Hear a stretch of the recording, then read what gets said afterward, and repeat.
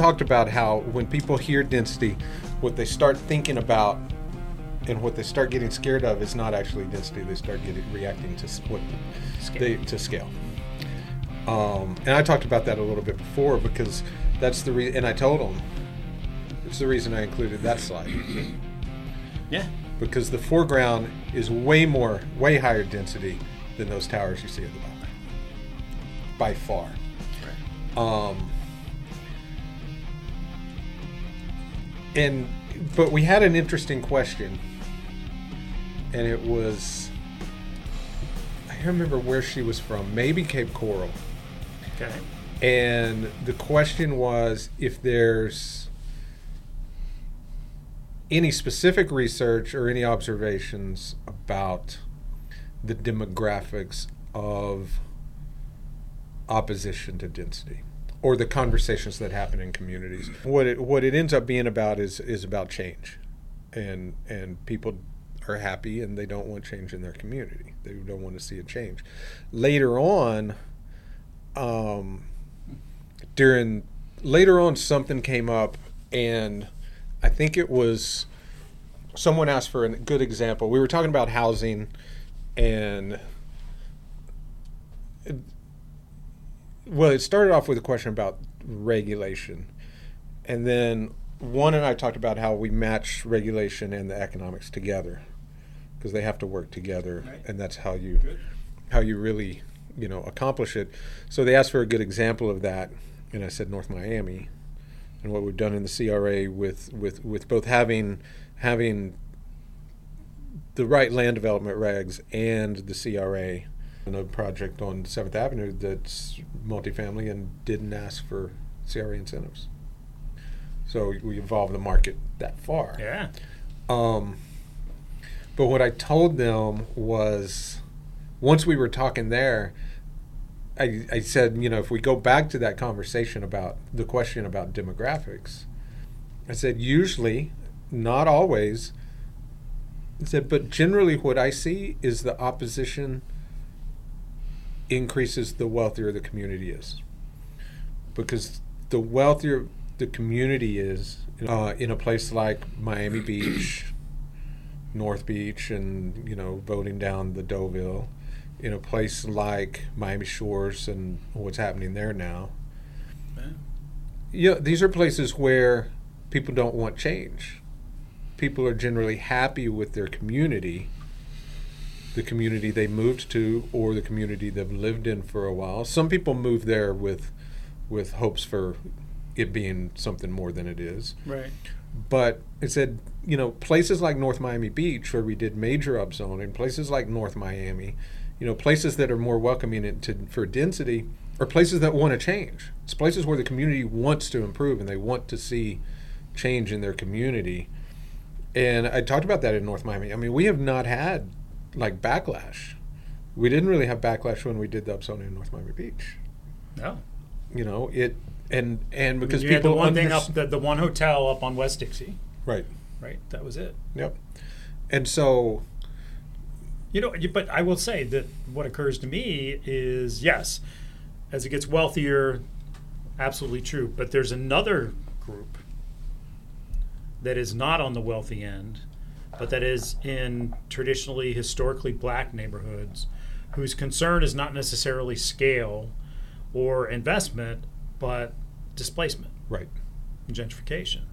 So that's the other group that I see come out, because to them, increased density means you're going to push me out.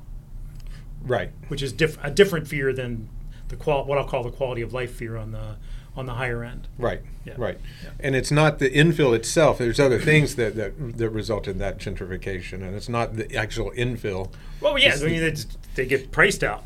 They get right. The values increase so much. And one of the things I think that we talked about there is a lot of times, not always, but in places where it's a lower income neighborhood, where it's a historic neighborhood, right, where you do have low incomes but with good levels of home ownership, right, it ends up being almost self-imposed gentrification, right, because these are low-income families that have wealth in their property that they can't access, and the only way they can access it is to sell the property. Yeah.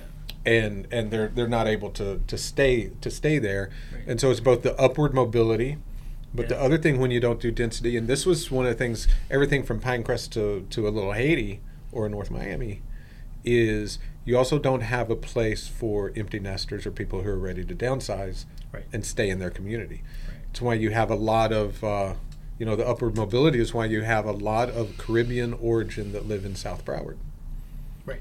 where they improve their economic condition. Yeah. They want newer homes. They want better schools, and those things weren't available in the neighborhoods that were in Miami-Dade. Hence And Miramar. they would have exactly, and they would have liked to have stayed in their neighborhood, but their No neighborhood options. didn't Right. really measure up any longer.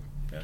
And if you're wealthy in a $6,000 home in Pinecrest and the kids are gone and you want to downsize, you can't really downsize and stay in Pinecrest. Right. True. So it's not always the issues aren't always demographic or income based. There's some of those that again are consistent. Interesting. So did missing middle housing come up at all in this conversation? Yeah, one talked about that and had some examples, Okay. especially when he talked about scale, in neighborhoods and neighborhood compatibility. One thing that I talked about was how, what density is and what it's not, how density makes design standards more feasible. It lets you be stricter because of what it does to the feasibility of a downtown, of an area. True. And so it lets you incorporate more design standards, because I think where missing middle sometimes misses is horrible design. And so that neighborhood compatibility and character becomes so important. There's one I drive by on the way here from down west, coming down 16th Avenue from West Dixie. Okay. There's one I drive by that's just wrapping up that's just awful. Awful. It's horrible. And then you see other ones you don't even realize that's what it is. Yeah. And so I think that those design standards become a really critical thing That's to a good do. point. I like that. Because that's how you retain your character. And that's what I talked about in here was, I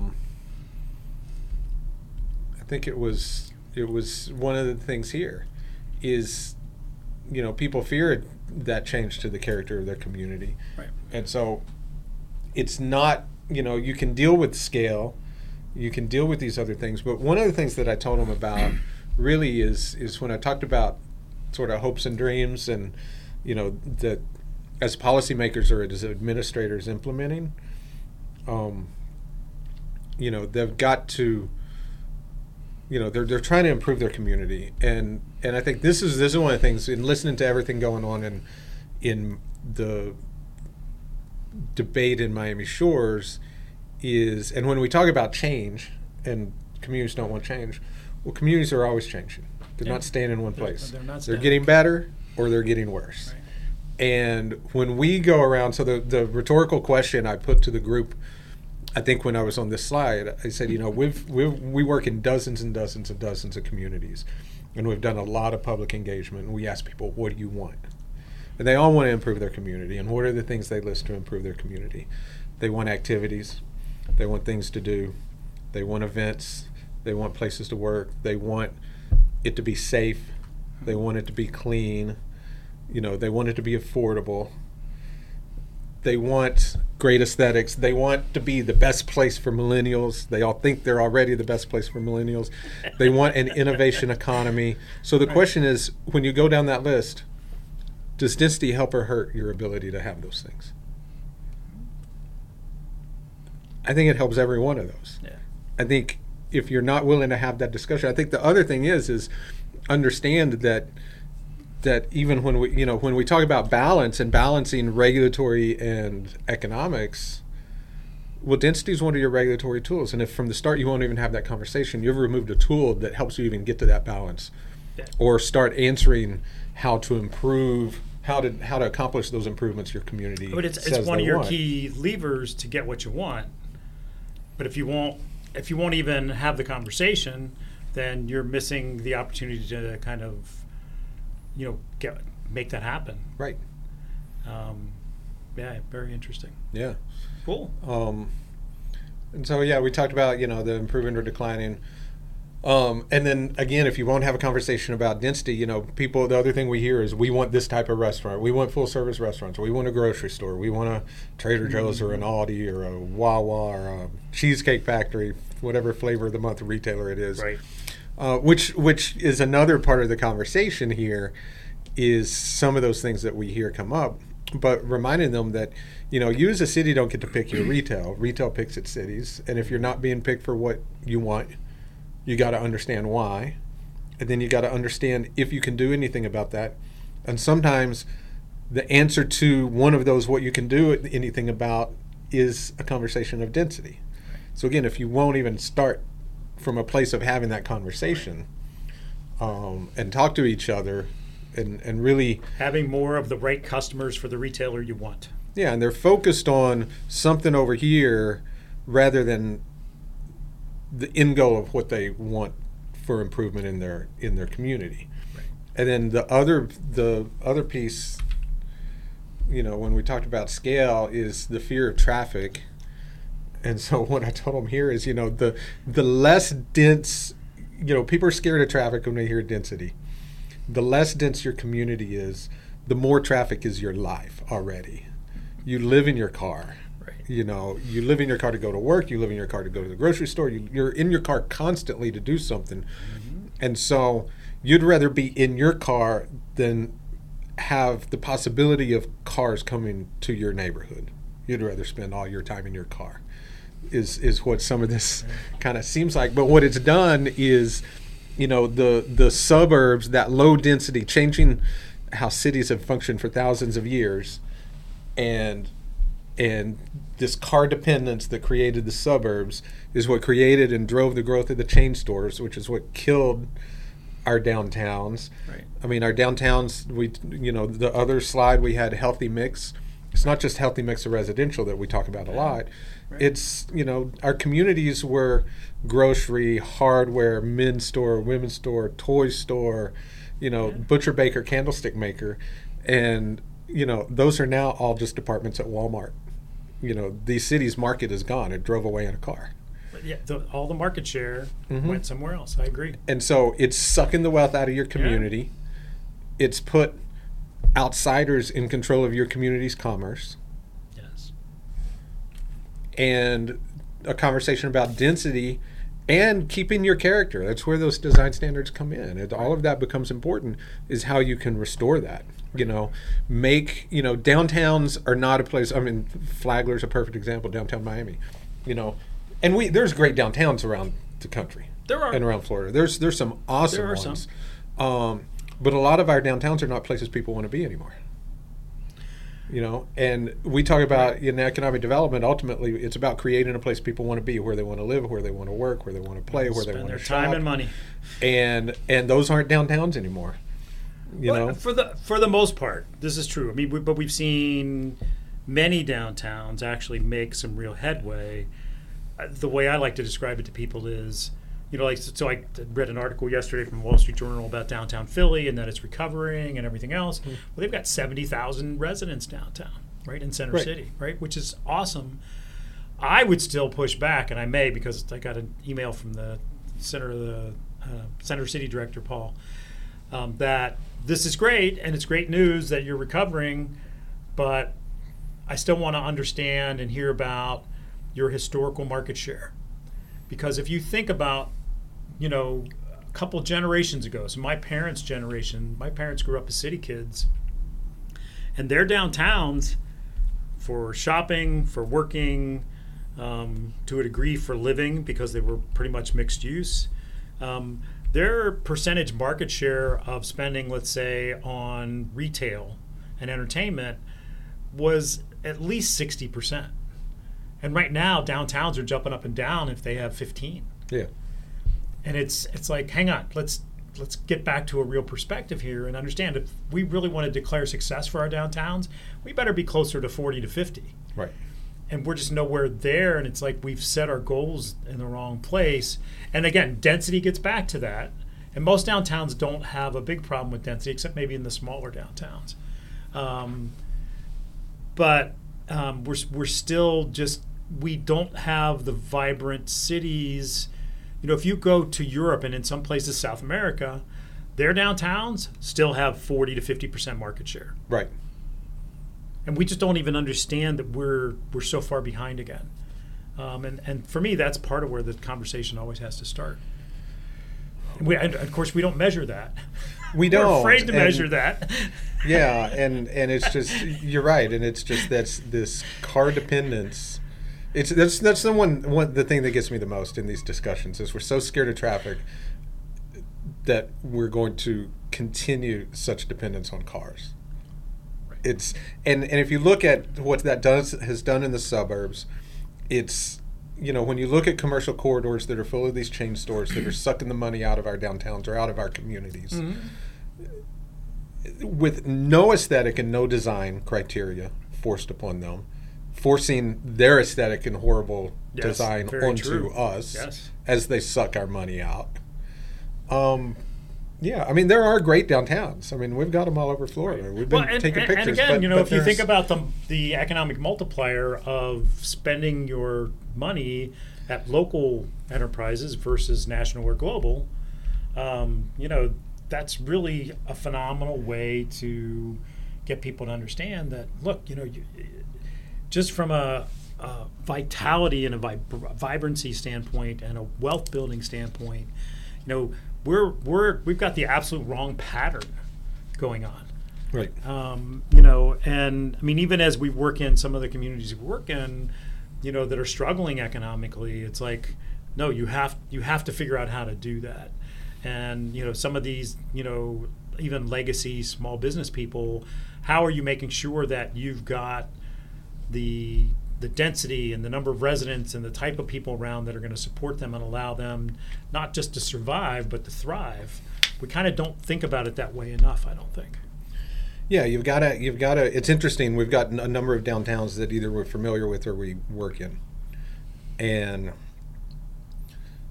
some have similar characteristics. Some are changing, and a place like downtown Miami Shores, it's where we talk about the balance. Besides the regulation and the economic feasibility, the third is that identity and brand. Yes, that's that place. Yep.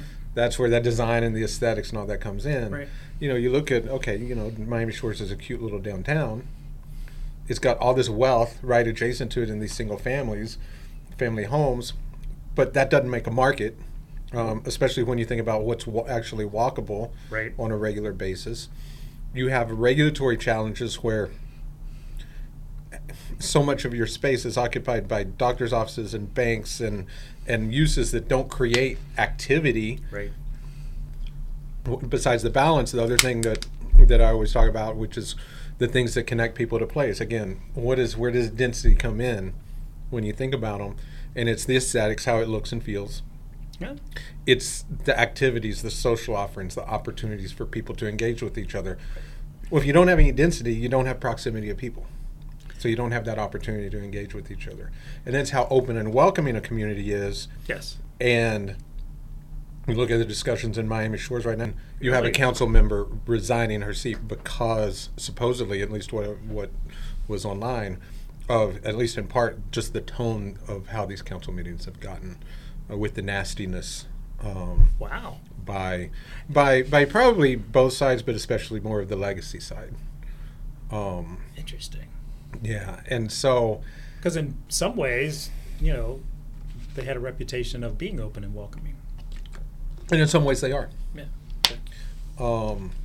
But it's very much, it reminds me of what North Beach was like right before I left the city. North Beach was sort of a tale of two neighborhoods because you had the still a little more modest or lower income, older multifamily neighborhoods. Right. And then you had these wealthy elitist out on the sort island. of waterfront neighborhood, single family neighborhoods, gated or soft gates. Yeah, I remember. Yeah. That had that same sort of attitude.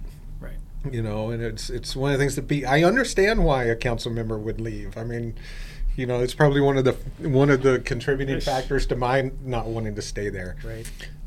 And so it's when you don't have those opportunities for those social offerings and just that proximity and that again that engagement of people that wouldn't otherwise meet with each other You create that energy, you create that activity, those eyes on the street that, Oh, absolutely. that you look for in safety. Right.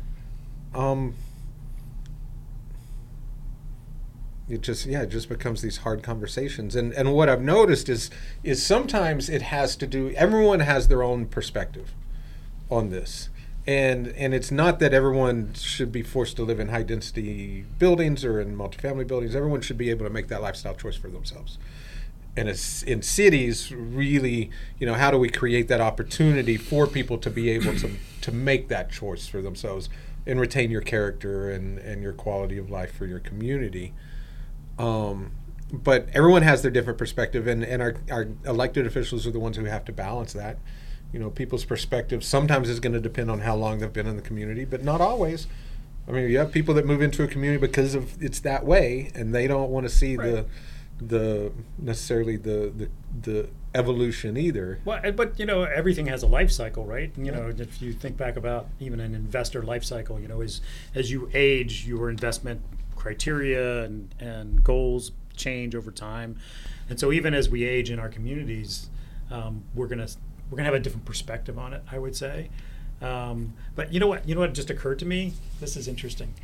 So, our clients are always asking us for examples of where things work. And you mentioned earlier, I think somebody said, can you give an example of where this increase in density really worked out and you kept retaining the character, you got the economic stuff and everything else.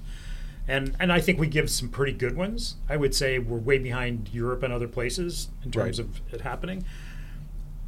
But what just occurred to me was to look at someone and say back to them, can you show me one example where it's all single family homes where you accomplish all those goals that you listed earlier, walkability, great mix of restaurants and everything else, where it's only single family and low density? Right. Can you give me one example where that exists? Because I can't think of one. Right. I'm trying to think of one too, and I can't really think of one. Right. I mean, it's almost impossible. I mean, there's a place it could happen. Downtown Miami Shores even Palm Beach isn't like that. Yeah, it's not. Thank you for joining my conversation with Ken Stapleton about density, development, and drama. And please join us for part 2, where we might even get into some of the deception and derangement side of density discussions. You also might just hear an answer to that question that Ken just posed, if that place exists. A little preview, I did think of an example later on in our conversation that we'll talk about. We'll also talk about density in business districts and bad uses, and why wealthy neighborhood business districts are often underperforming, lack energy and activity, and sometimes are even declining compared to those in more modest communities that have great downtowns and where they really aren't afraid of having a conversation about the role of density. Which in reality, again, is the proximity of people to each other, engaging with each other.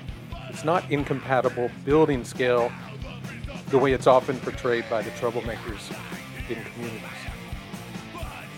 We'll also get more into the retail landscape and how low density has driven customers into the suburbs and community wealth out of state, also that we can avoid traffic, decry the death of downtown and small businesses, all while we drive endlessly far from home for goods, services, and our jobs.